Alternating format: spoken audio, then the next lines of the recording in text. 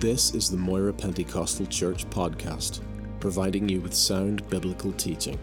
We hope you will be encouraged, challenged, and blessed by this ministry.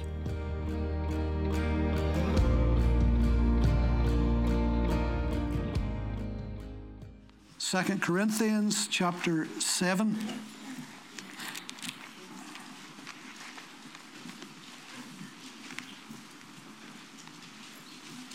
Sorry, 2 Corinthians chapter 5, beg your pardon. 2 Corinthians chapter 5.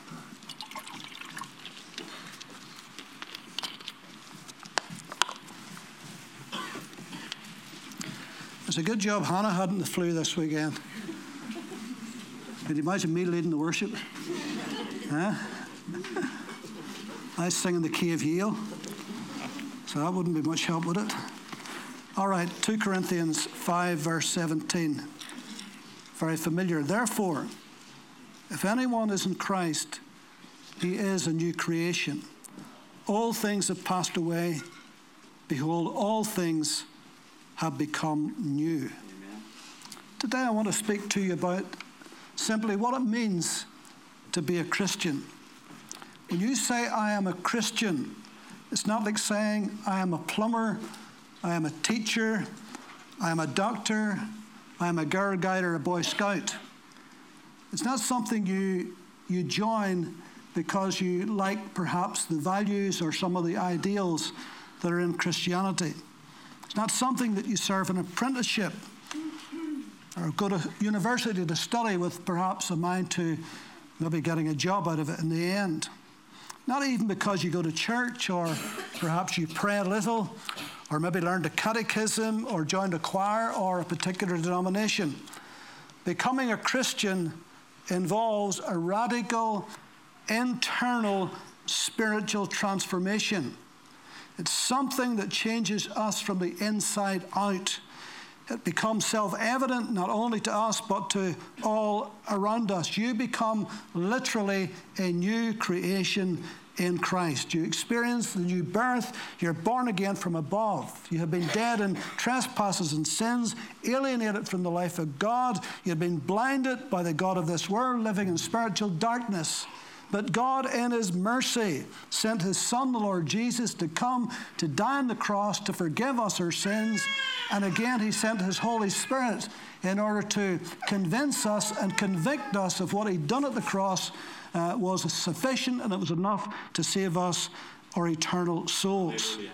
And so only then, when you believed that and received that, then and only then did you become a born-again believer in Christ. And that's when all things passed away and all things became new. Now, I don't need to labor about the old things that are passed away. I think all of us know the old things that were in our life, and thank God they have passed away. But what are the new things that have become new? All things have become new. What are they?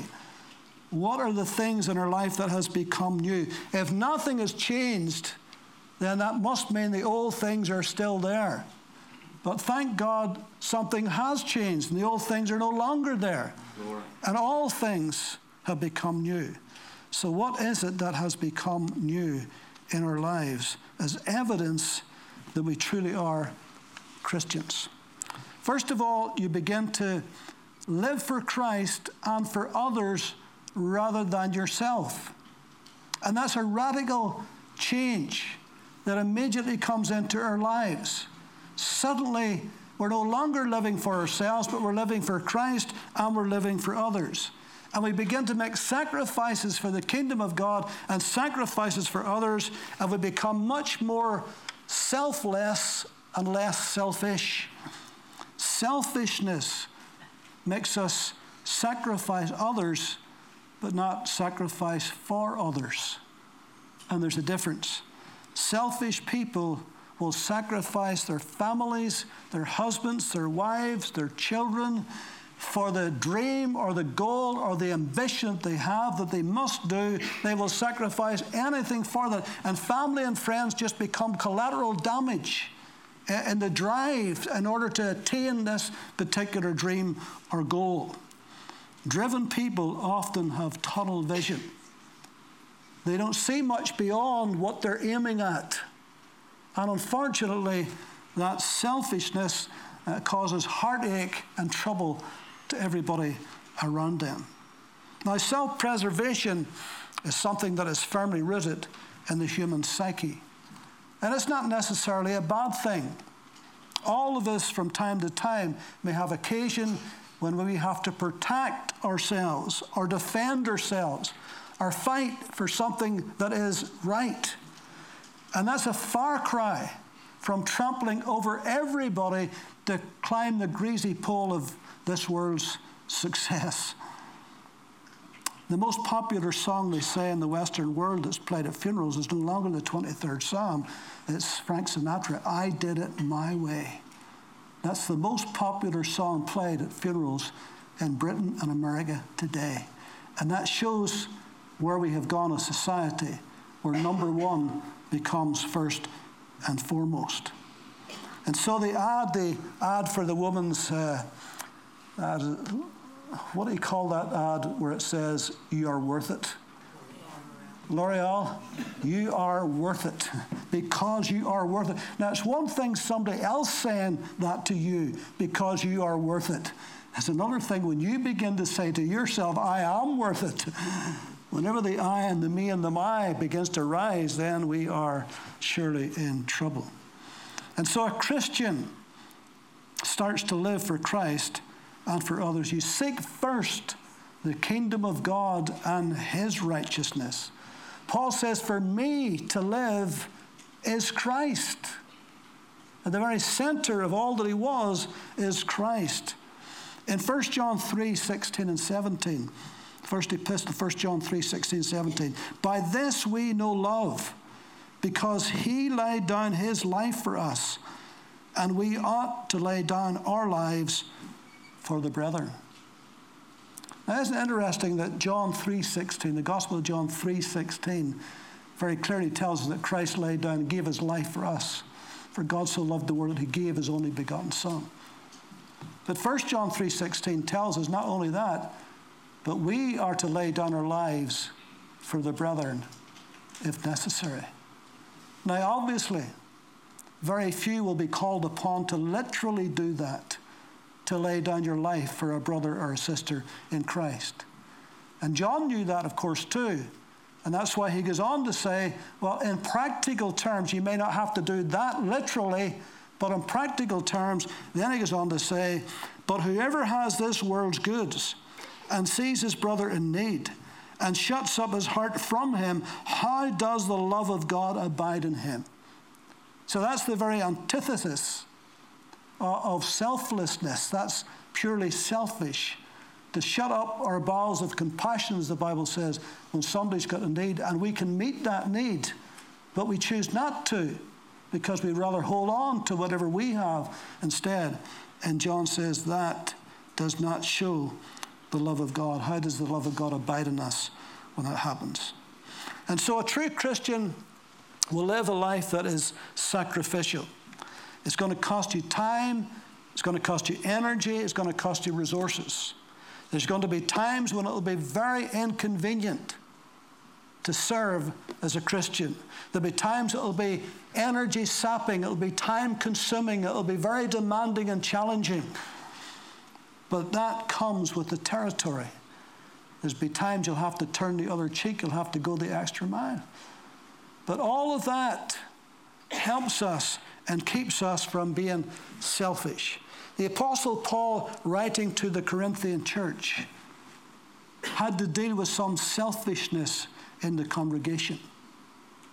In fact, some of them were taking each other to court over things. And he says, is there nobody, can I paraphrase, is there nobody with brains in that place can deal with this, that you take this before the unbelievers? In fact, he says, would you not even be better suffering loss than taking it before unbelievers? But you're so selfish, you want it your way. And so Paul was concerned about that had crept into the Corinthian church. He also talked about those who were arguing who was the best preacher, who was their favorite preacher. He says, you're very selfish. He says, do you not know that whether it's Paul or Apollos, he says one sows and one reaps, but it's God that gives the increase. Even when they came to communion, which would be part of the love feast, he says the rich people, they were bringing much to eat, and the poor people had nothing. He says, what? He says, have you not houses to eat in? Why are you waiting here to bring all this food to gorge yourself in front of these people as nothing? You're so selfish. But the believer, the first thing that we live for Christ, that we live for others. And we put ourselves last, for the most part. And do you know what? If you live for Christ and you live for others, God will make sure you have enough and more for yourself. Second thing, what it means to be a Christian is you become three-dimensional. What do you mean, David, by three-dimensional?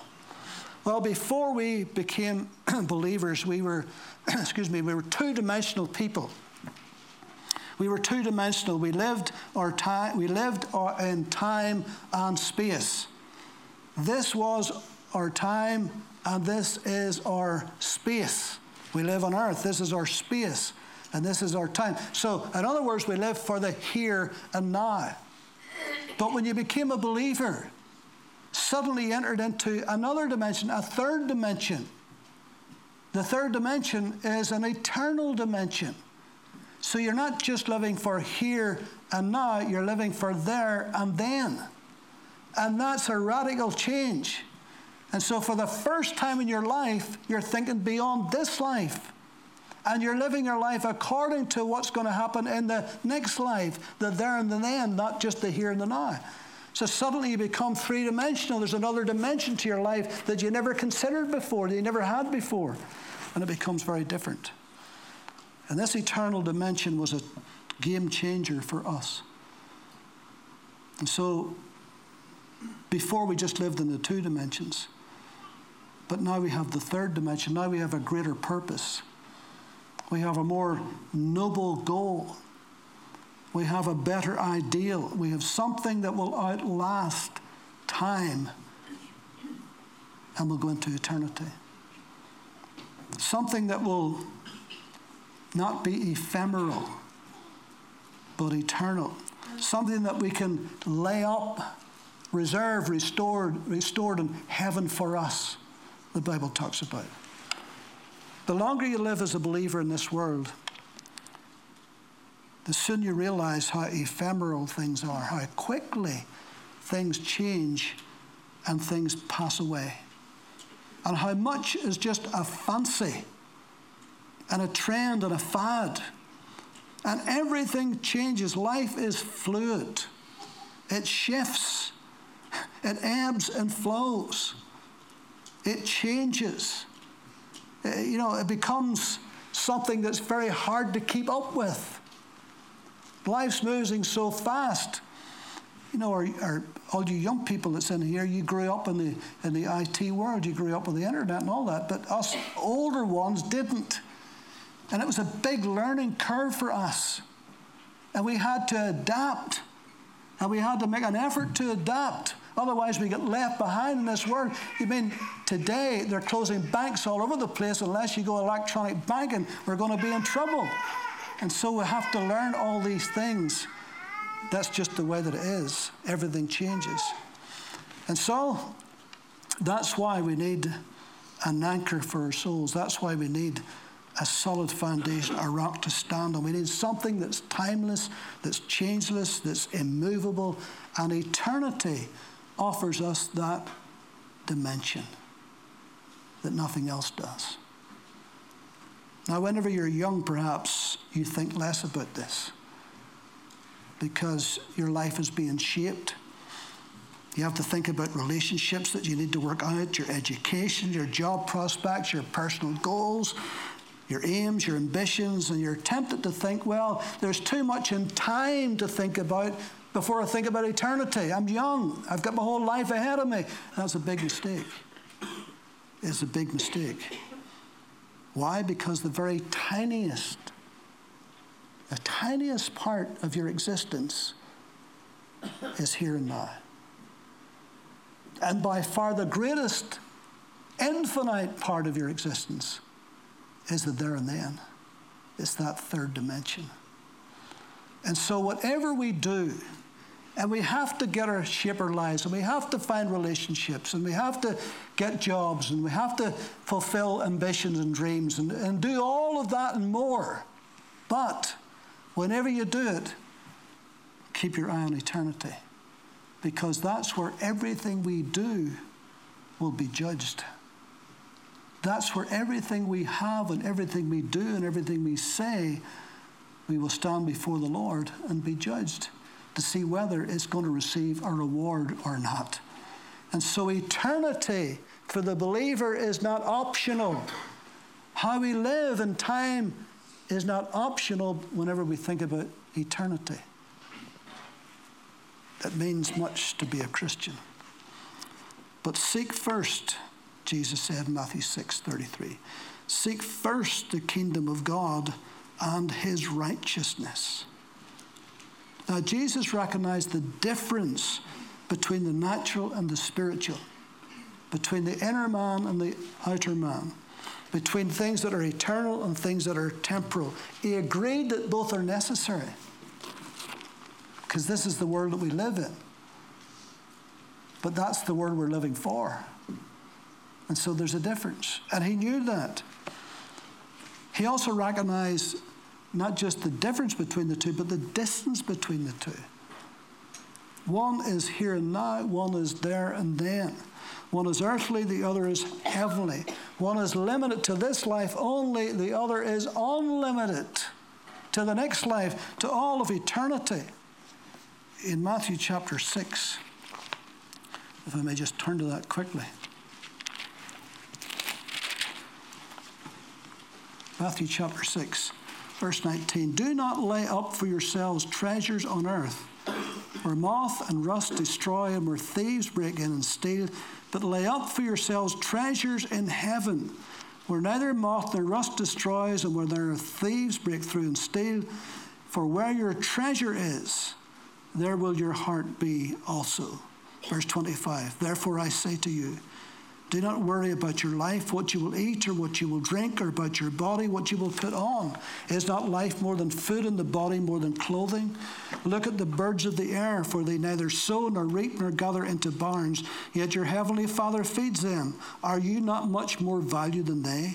Which of you by worrying can add 1 cubit to his stature? So why do you worry about clothing? Consider the lilies of the field, how they grow, they neither toil nor spin. And yet I say to you that Solomon in all his glory was not arrayed like one of these.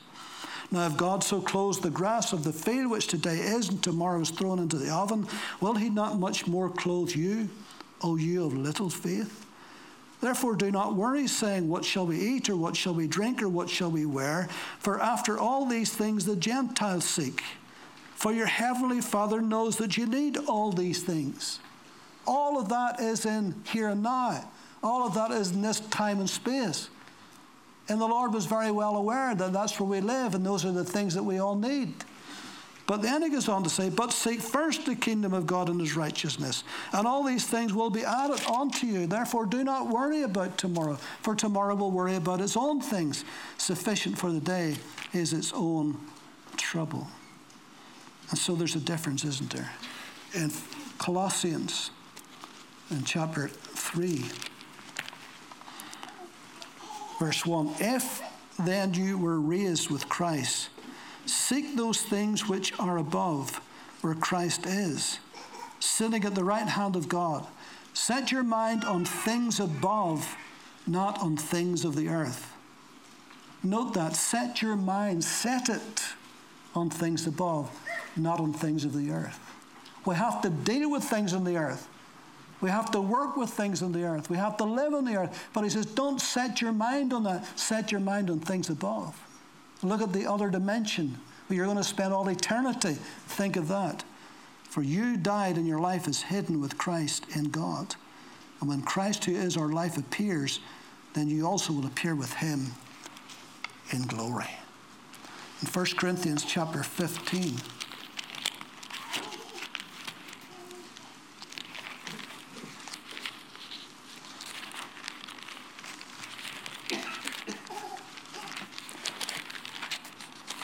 1 Corinthians chapter 15. I believe it's verse 45. And so it is written, the first man, Adam, became a living being. The last Adam became a life-giving spirit. However, the spiritual is not first, but the natural, and afterwards the spiritual.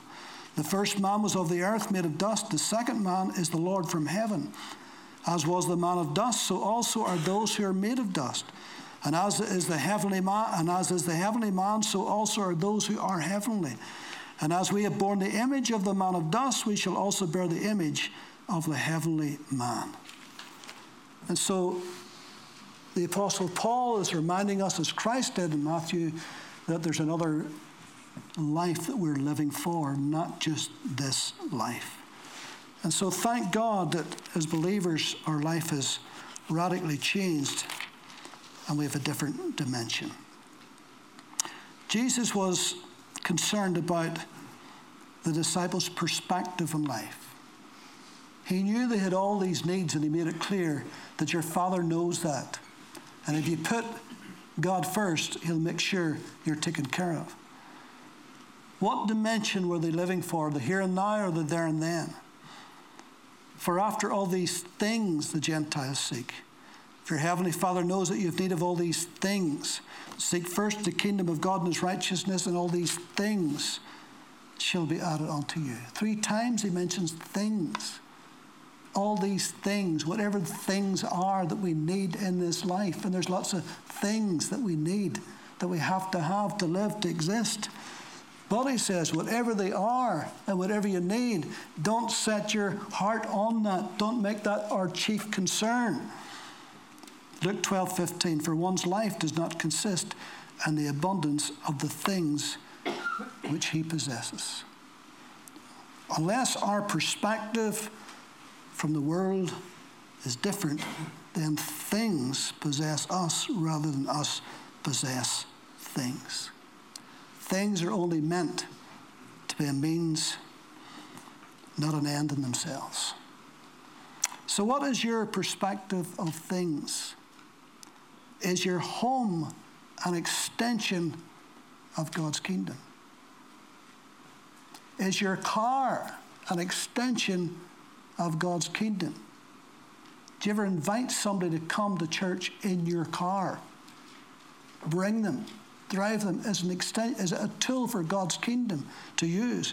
What about your business? What about your career or your marriage or your children? Are they an extension of God's kingdom because he wants it to be?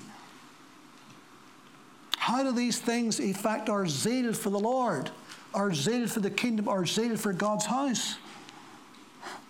If they don't affect it in a positive way, then we've got to think, well, what am I living for? Is it just the here and now? Is it just stuff? Or is there a greater goal in life? And for the believer, there ought to be.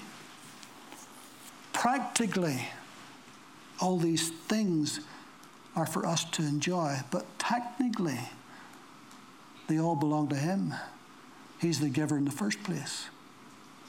And so, the difference between ownership and stewardship is very, very clear.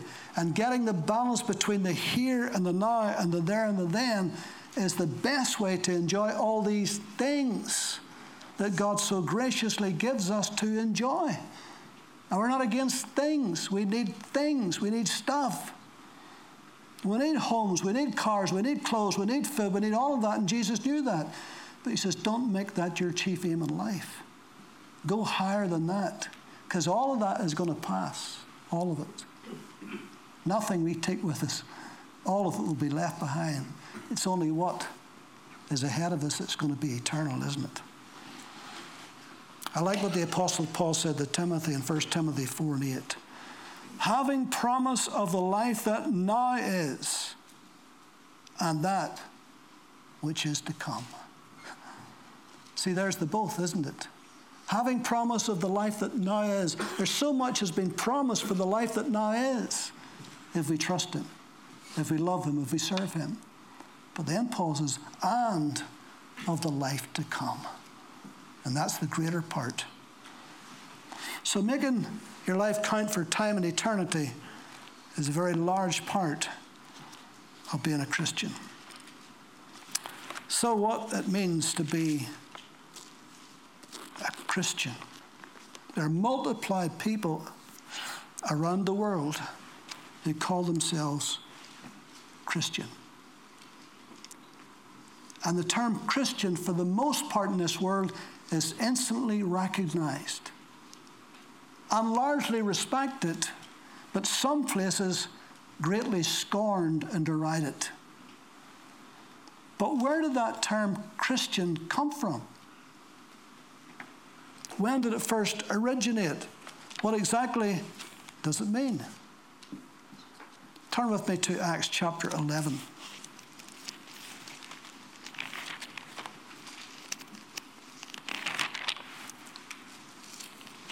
Verse 25 of Acts 11. Then Barnabas departed for Tarsus to seek Saul. And when he had found him, he brought him to Antioch. And so it was that for a whole year they assembled with the church and taught a great many people. And the disciples were first called Christians in Antioch. Now take note of that. The disciples were first called Christians in Antioch. Throughout the New Testament, Christians have been called saints about 60 times, disciples about 30 times, believers about 80 times, and brethren over 200 times. But only 3 times is it recorded in Scripture that believers were called Christians. And yet that's the most normal and natural and popular name for believers today, isn't it? Christians, of all ilks and of all shades. If you say you believe in Jesus Christ, today you're called a Christian. Whether you're saved or not, you're called a Christian. But in the New Testament, only 3 times were believers called Christians. Christian means basically one who belongs to Christ. Antioch, where they were first called Christians, Antioch in Syria was some 300 miles from Jerusalem. It was the 3rd largest city in the Roman Empire, beside Rome itself and Alexandria. It had a population of some 500,000 people. It was highly influential, very wealthy, a great city. A city where it was reckoned that its main street was 4 miles long, built with marble, lined with pillars and colonnades. So this was a massive city in its day. It was a terrible, sinful city. Daphne was its chief god. And in its temple to Daphne, they had prostitutes, temple prostitutes. And so it was a perverted, sinful city. But into that city, Christian missionaries from Cyprus and Cyrene took the gospel to the Greek-speaking Jews in Antioch. I haven't time to read it. If I'd read previously, before we just read, you would see this. And God mightily blessed them and blessed their ministry. Large numbers of people came to Christ.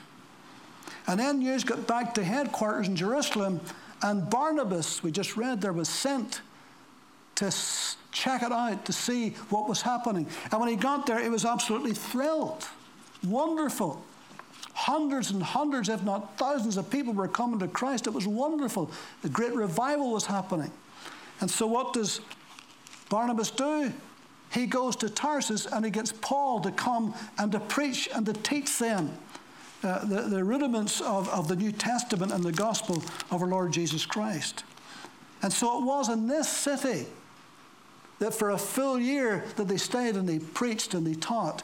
And it was in this city where the name Christian came into being. It was first coined. Now this was some 13 to 15 years after Christ was born. And after Christ had died, actually, I should say. The Latin suffix IAN, Christian, it means belonging to the party of. Belonging to the party of. And perhaps it was used to distinguish the the difference between the natives of Antioch, for them to distinguish between the Jews who were living there and then the Greek-speaking Jews who were now getting saved through these evangelists. And so the word Christian became known as Christ man. And it was probably used as a nickname or a derogatory term. Oh, he's Christ man. Because they had all their old gods.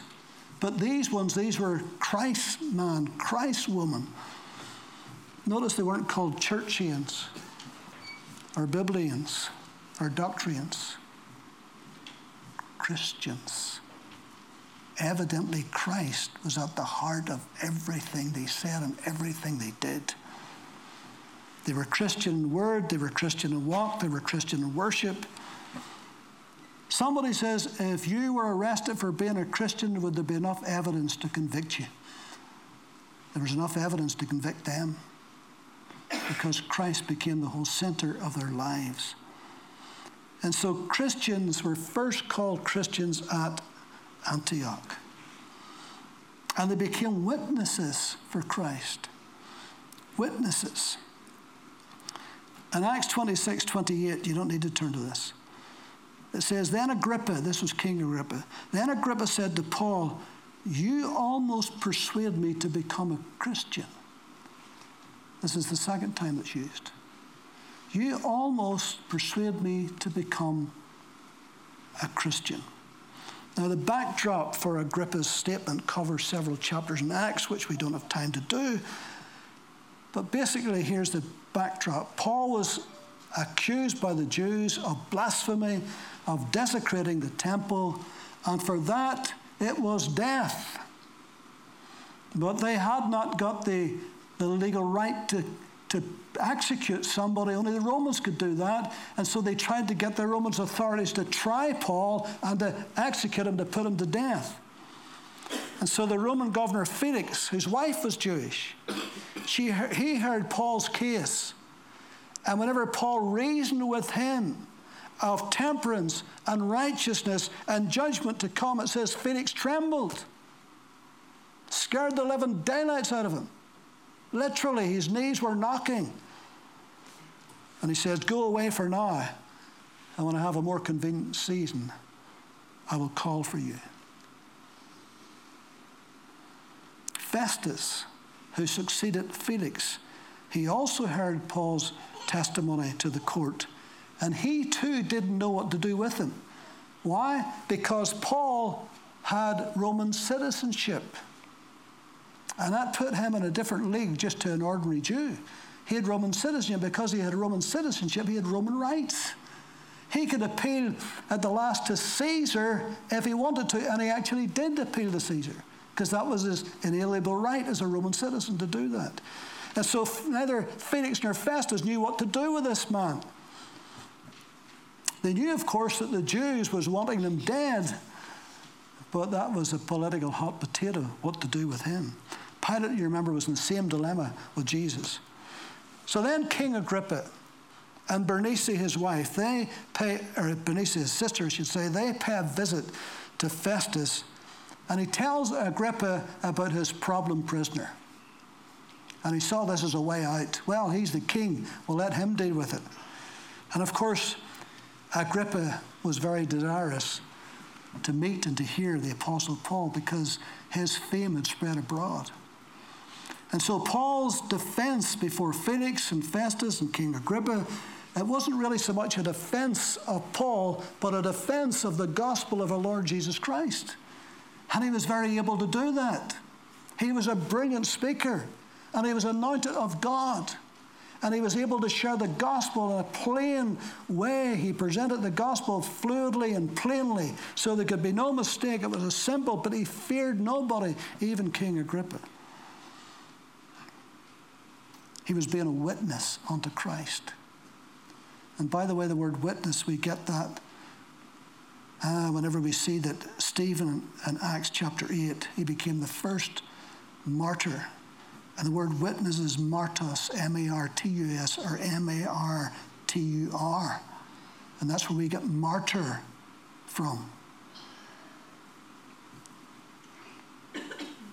And so to be a witness could have literally cost you your very life. But Paul was fearless. Even before Agrippa, he did not care. He preached the gospel. And Agrippa said to him, "You almost persuade me to become a Christian." The commentators are divided on what he actually meant by saying that. Was he being sincere, or was he just being sarcastic? One or the other.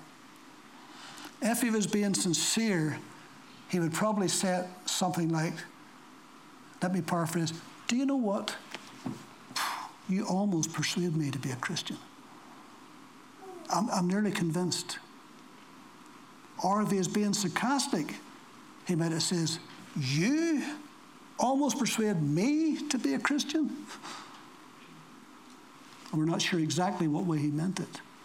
But whatever way he meant it, whether sincere, whether being sarcastic, whatever way he meant it, he didn't become a Christian. There's a lot of almost Christians. You know, they live a good life and they're decent, they're honourable, maybe even go to church, maybe even sing in the choir, maybe even on the road in some church to do some business, maybe a deacon even, but they're not born again. They're not a true believer. They're almost. Well, almost is not enough. That's like a woman saying, "I'm almost pregnant." You either are or you aren't. Can't be. Has to be one or the other, doesn't it? Ivor Powell, great old Welsh preacher, he said 4 things about Agrippa's encounter with Paul. He says, his faith, he believed the prophets, because he said, "I believe the prophets," Paul said. But it was head faith, not heart faith. His fear to become a Christian would invite ridicule. And you know, that stops a lot of people from becoming believers in Christ. What will my folks think? What will my mates say? What will those in my office say? What will those in my factory floor say? Because it might invite ridicule. His folly, he listened and apparently, he listened and apparently did nothing about it. His fate, he never heard Paul again. So perhaps that was literally his last chance. And so a Christian is one who belongs to Christ, is one who witnesses or speaks of Christ, and finally one who suffers for Christ. Philippians 1:29, "For to you it has been granted on behalf of Christ not only to believe in him, but also to suffer for his sake." John 15:18-20, "If the world hates you, you know that it hated me before it hated you. If you were of this world, the world would love its own. Yet because you're not of this world, therefore the world hates you. Remember the word that I said to you, a servant is not greater than his master. If they persecuted me, they will also persecute you." You know, sometimes I don't know whether you watch maybe current affairs programs. I do, till I get angry and switch over and Sally goes out of the room because I begin to heat up. But if you're watching that one with Dimbley, you know, it's on a Thursday night late, and there's a panel and there's questions about today, and if one of the panelists just happens to be a Christian, you know he is going to get slaughtered. He's going to get thrown to the lions, and he gets baited. And there's people in the audience who bait him. In fact, Dimbley will go out of his way to bait a Christian. And you see, no matter what that man or woman says, there's just against him. And Jesus says, don't be surprised at that. They did that with me. I'm the master. You're a servant. What do you think they're going to do to you? Hebrews 13:13. Therefore, let us go forth outside the camp, bearing his reproach. Once you step out of this world into Christ's world, once you leave that camp and into his camp, there's a reproach. Somebody's not going to like it. Some of your old friends won't like it, and they won't want to be your friend anymore. So be it. That's the way it is. There's a reproach when you're in the camp of Christ. Philippians 3:10, Paul says, that I might know him and the power of his resurrection and the fellowship of his sufferings, being conformed to his death. None of us is going to have to go to a cross. But all of us, if we're true believers, at some point somewhere, whether a family member, whether a neighbor, whether somebody in your class or your work, but somebody somewhere is not going to like it. And they might even know why they don't like it, but they're going to say something or do something. And that's the way that it is. It's part and parcel of being a Christian. And it will become increasingly so, and is becoming increasingly so. And so if you think becoming a Christian is for a soft life, it ain't. And it's not going to become softer, because we're going to end up having to take stands. Let me close with this. Alexander the Great, that mighty warrior who conquered the then known world. A soldier was brought before him to be court-martialed. And Alexander says to him, what is your name? And he says, Alexander, sir. And Alexander looked at him and says, a little bit louder, what is your name? Alexander, sir. The third time he shouted, what is your name? Alexander, sir. And Alexander says, soldier, either change your behavior or change your name, because no one bearing my name can conduct themselves the way you have. If we call ourselves a Christian, then our behavior, our lifestyle ought to reflect him, the Master, in every area. And it's a high standard, isn't it? And it's only by the grace of God and the help of his Holy Spirit that we can honor his name and live to his name and be seen as a Christian, one who belongs to Christ. The world hates hypocrites, don't they? They absolutely hate hypocrites. They would rather you just not be a professing Christian at all. But if you say I'm a Christian, then they watch us, don't they?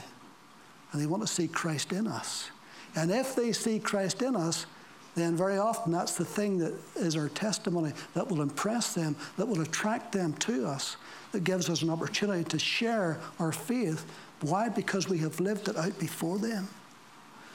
How often have you heard, oh, that person was a real Christian? Why? Because they exemplified Christ. So Alexander says, if you want to live and conduct yourself, if you're going to use my name, then you've got to live in a way that honors me. And Christ says that to us. Live in a way that honors him. Amen? So that's what it means. And much more, of course, to be a Christian.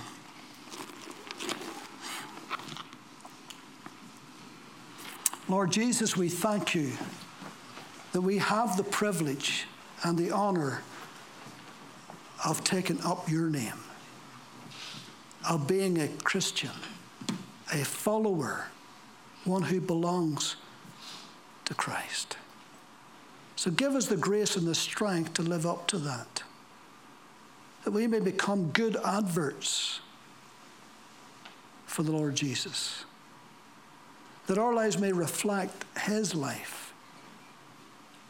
And help us, Lord, not to be continually living for the things of this world that will all pass away soon enough, but that our home is in heaven, that the greatest part of our life will be in heaven. And so we give you thanks for your grace and mercy. Bless you for your goodness towards us.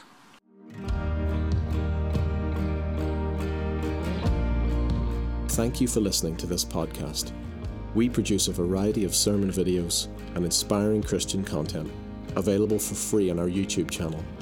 Just go to YouTube and search Moira Pentecostal, or visit our website for more information, www.mpc.org.uk.